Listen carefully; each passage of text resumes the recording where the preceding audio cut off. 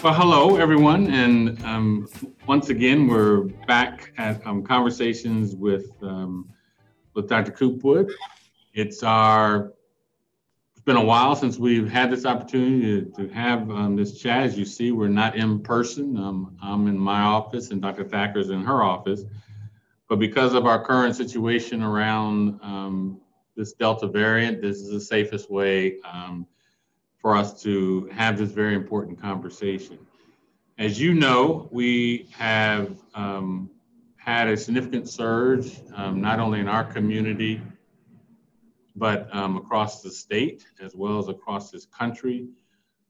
This Delta variant has come in with significant force to change the trajectory of infections, individuals in the hospital and ICUs and on ventilators. And it's overwhelmingly, and I can't emphasize that more than is that the high majority and the 90% of those individuals in the ICUs, on the ventilator, and even dying from this disease are those individuals who are unvaccinated. Yes, some vaccinated individuals are getting sick, but they are in the significant minority compared to those who are unvaccinated and are getting sick. So we want to talk a little bit to the medical expert, Dr. Thacker. She and I did a conversation with employees who brought questions and concerns since we are going into week 2 of our mandate for everyone to get fully vaccinated by the end of October. And we took the time to answer those questions. So we want to really banter back and forth today to get some questions and answers out there that maybe hopefully will help you make the decision.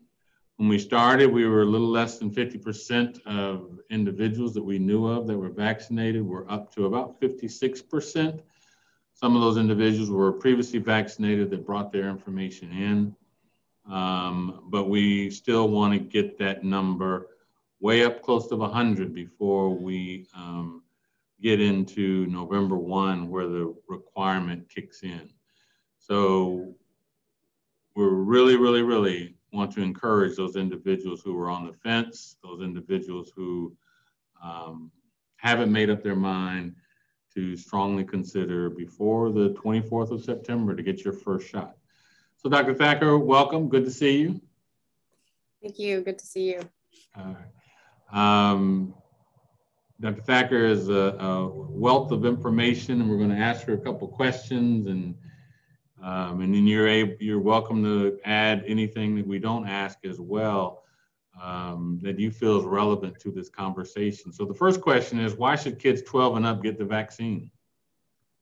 So the vaccine's been proven safe. It's been given an EUA for an emergency use authorization by the FDA for children 12 to 15 and full approval as of today for children 16 and up.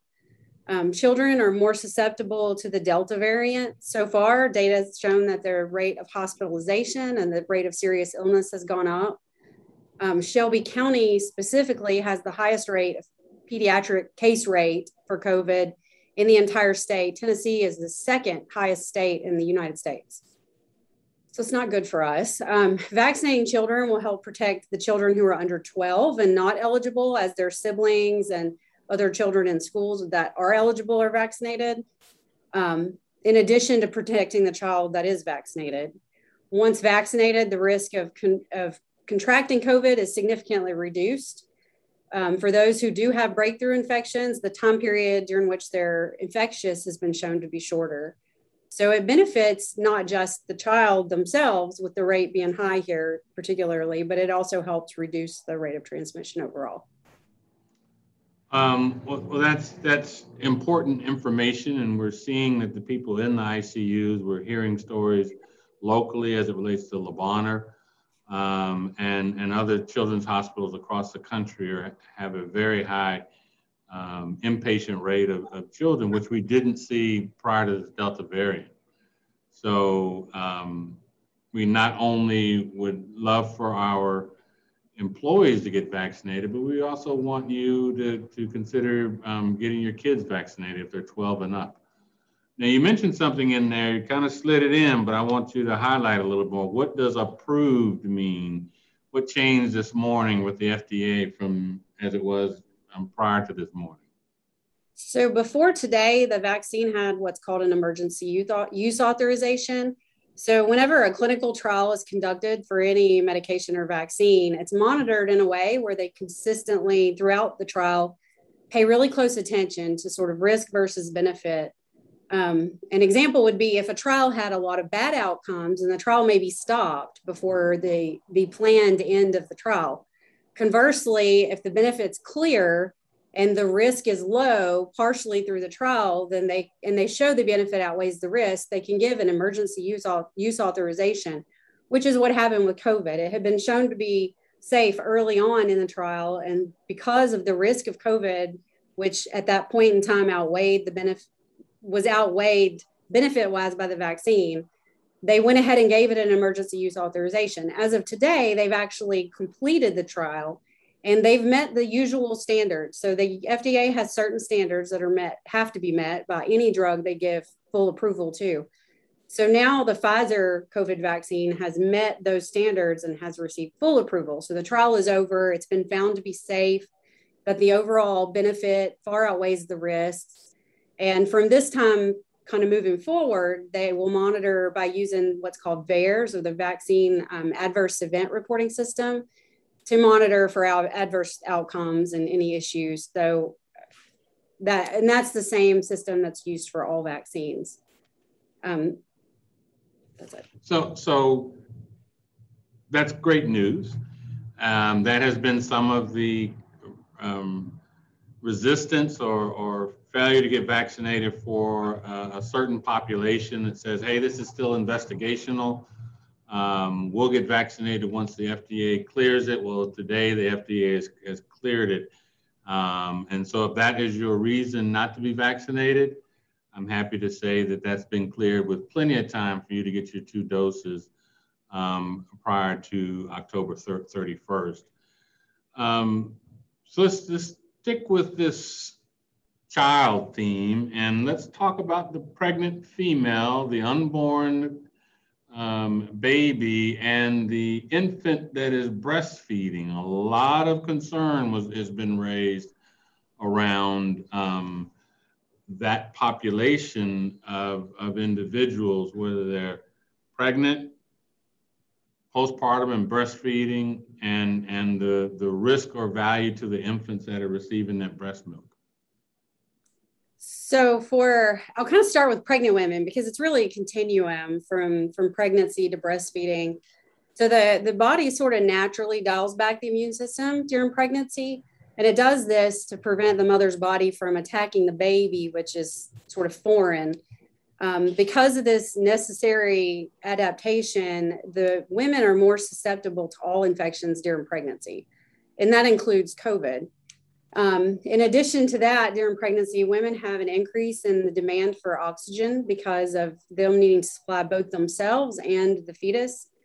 And then, of course, their uterus is growing during pregnancy. And as it becomes larger, it presses on the organs and the diaphragm, which reduces the ability of the lungs to expand. And this is really important in COVID infection because when people have a COVID infection, we tend to prone them, which is to roll them over onto their stomach.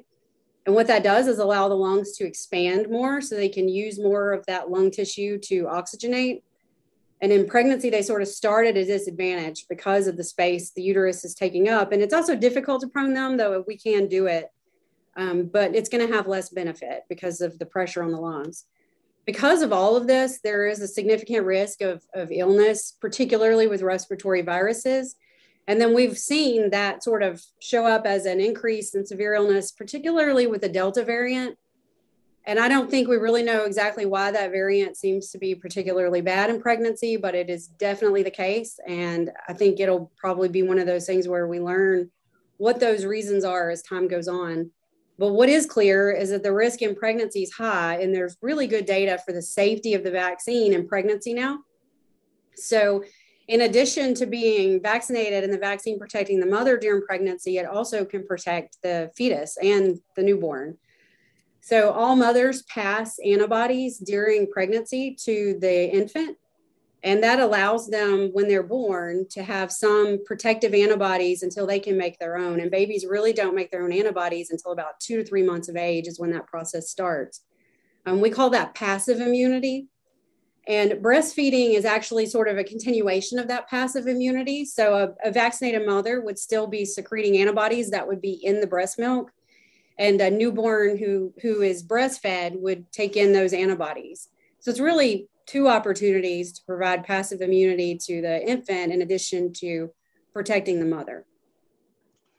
And everything that you stated today is consistent with what ACOG and the neonatologists and all have officially stated as it relates for its safety for the pregnant female as well as the breastfeeding mother. Yes, it is consistent. All right, very good. So then the next question is for those, you hear a lot about natural immunity, meaning I had COVID last week, so therefore I'm covered for forever. Why do I need to get a vaccine if I survived my COVID infection? We heard a lot of those questions when we were I feel that I have enough antibodies to fight off the Delta variant.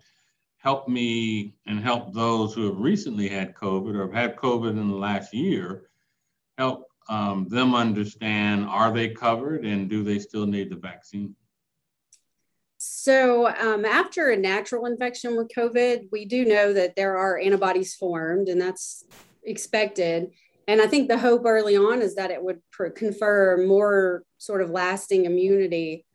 It turns out not so much. The data show that people who previously were infected, who are unvaccinated, have approximately double the risk of a repeat infection compared to someone who's vaccinated. So it doesn't confer the level of immunity that vaccination does. And it makes sense if you think about the vaccine dosing as 2 doses, because you have sort of a priming dose and then you have a second dose, which gives the first dose sort of tells your immune system, here is something foreign, and gets it sort of ready to recognize it quickly. And then the second dose acts as sort of a booster dose to say, okay, now it's time to really form some antibodies to this. The natural infection process is probably not even as efficient as the first dose of the vaccine, just based on the way the virus utilizes the cells and sort of evades detection. And so the infection itself is still considered not adequate, and the data support that it's still the recommendation that a patient, as soon as they're out of isolation, receive the first dose of the vaccine and continue on with both doses. Very good. So we also heard about this is new technology and this vaccine happened so quick, I don't trust it. And, it alters my DNA. Help me. And I heard you say it very clearly in our one-on-one sessions with employees. Help answer those questions if you can. Okay. So the vaccine is, of course, quick because we didn't know about COVID until 1.5 years, 2 years ago. So it's new. So everything about it is new. I think there have been a lot of fears about the speed with which research has happened. And I would say to that the standards have not changed. What changed is that we dropped everything else. All funding, all focus, all manpower went into completing clinical trials for COVID treatments and COVID vaccines early on. And so what that allowed us to do was to meet the same standard, but in a shorter timeline. And then the way we did that was by sort of completing the later phases of the clinical trial more simultaneously, almost overlapping, which is usually the limit is not the standards, it's the money and the time and the manpower to do that with most trials. The second thing I would say is that as far as safety, the COVID vaccine is a snippet of mRNA, a tiny little piece that an mRNA is essentially the pattern the body uses to make proteins. And that mRNA technology has been around a long time. It's been being studied for at least 30 years. And the problem with it was getting the mRNA into the human cell to be turned into something. And the technology that was needed ended up being this sort of nanolipid, it's called. It's just it's a fat envelope around this mRNA to protect it long enough to allow it an opportunity to get into the human cell. And there it uses what's called the ribosomes of the cell, which is essentially like a sewing machine that cranks out the proteins from this pattern. The mRNA cannot enter the nucleus of the cell where the DNA is at. So it never interacts with your DNA. It doesn't have any ability to influence the DNA, and it only sticks around for less than 2 weeks. Probably most of it's gone in a few days, which is really why you need the second dose, because your body, it clears it so fast that you have to have a second dose to get a sufficient response. The actual virus itself contains that same snippet of mRNA. So whether you're infected or whether you get the vaccine, you're going to be exposed to that same little piece of mRNA. The problem with the virus is that it contains a lot of other mRNA, and it works by the same process. It enters your cells, it uses your cells to make more viral particles. So it replicates itself. And we don't really know all the effects of the virus. And so when we make these decisions about what we recommend, it's always a risk versus benefit consideration. And we've, given this vaccine to hundreds of millions of people at this point. It's probably the most well-studied vaccine of my lifetime, which is really impressive given the amount of time that it's been since this virus developed. And the risks of that are very small. They're not nothing, but it's very small. And it's certainly outweighed by, it's the risk of the virus is just enormous. And there's so much we don't know about how it affects the heart, the kidneys. We know that there are probably some long-term effects, and we can see from the illness that patients have in the hospital, and they leave still very ill in a lot of cases. And so the benefit far outweighs the risk. It's much less risky to have that tiny little mRNA particle that we know for certain is cleared by the body very quickly and has no known, harmful effects, versus that same snippet of mRNA in the virus itself making all of those viral particles. Well, that's extremely informative, and this is one of those things that I'm up there in age, and I don't know anybody who had polio, and there's a reason why I don't know that there's anybody who had polio, because there was a polio vaccine that was developed. March of Dimes was a big contributed to raising funds for the polio vaccine and its creation and distribution. And because America and the world got the polio shot, we don't see polio anymore, and smallpox and all those other devastating diseases that were out there that were rendered invisible because of a vaccine was created, vaccine was taken, and now we don't see it. And so we're seeing this second surge of COVID because we're not getting that level of vaccination rate that we need in order to not allow this virus to replicate. And so there's nothing else that I can say is if we all do this together, we can render, hopefully we can render coronavirus as a blurb in a history textbook or a medical textbook, pretty much like polio and smallpox are today. So kind of the last question is, I hear you talk about shot 1 and shot 2, and now that there's conversations about 8 months after you're fully vaccinated, there's some recommendations out there around shot 3 or a booster shot. Any information you can share about that? Yes, so there is an EUA now for a booster shot or a third dose. It's the booster dose is the same as dose 1 and 2. They're all the same dose given over time. We have other vaccines that have sort of booster doses, like the MMR that we give children. They get several doses of that over their lifetime. And the reason that was decided is because over time, you study how long immunity lasts. And some of our vaccines, we do not track that long, like the flu vaccine, and therefore we get a new one every year because that virus mutates so fast that it's really not worth studying for 10 years. But for this particular vaccine, they have been still following and studying. And one of the things they found was that over a 6, 7, 8 month period, the level of antibodies starts to wane some. So what they've recommended now is a third dose for patients who have immune deficiencies or compromised immune systems where they may not form as robust a response to a vaccine.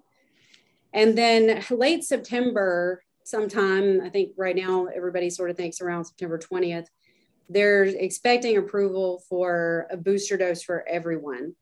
And that recommendation that 8 months after the second dose, you receive a third dose. Well, I want everyone to get that third dose, but first we have to get shot 1 and 2. We have to get our percentages up from 56% to 100%. And my preference is that we do this without losing any employees. I know some people are very adamant about not taking this vaccine. We care about you. We care about your health, the health of the community and your family. And that's why we stepped out and said, in order to work in this healthcare environment, that we want you to be there for our patients. We want you to be healthy. We don't want you on the ventilator. Some of the most unfortunate testimonies are those who are about to go on the vent and say, I should have taken the shot. And we don't want anyone, any employee of Regional One Health to have that testimony that says, I should have taken that shot, I should have listened, I should have done. We want you to take this opportunity to get the shot between now and around the 24th of September, so that by November 1st or the 31st of October, you can be fully vaccinated. I thank you, Dr. Thacker, for all you do on a daily basis. You pretty much cleared out the COVID unit a couple months ago and took a breath. And here we are again.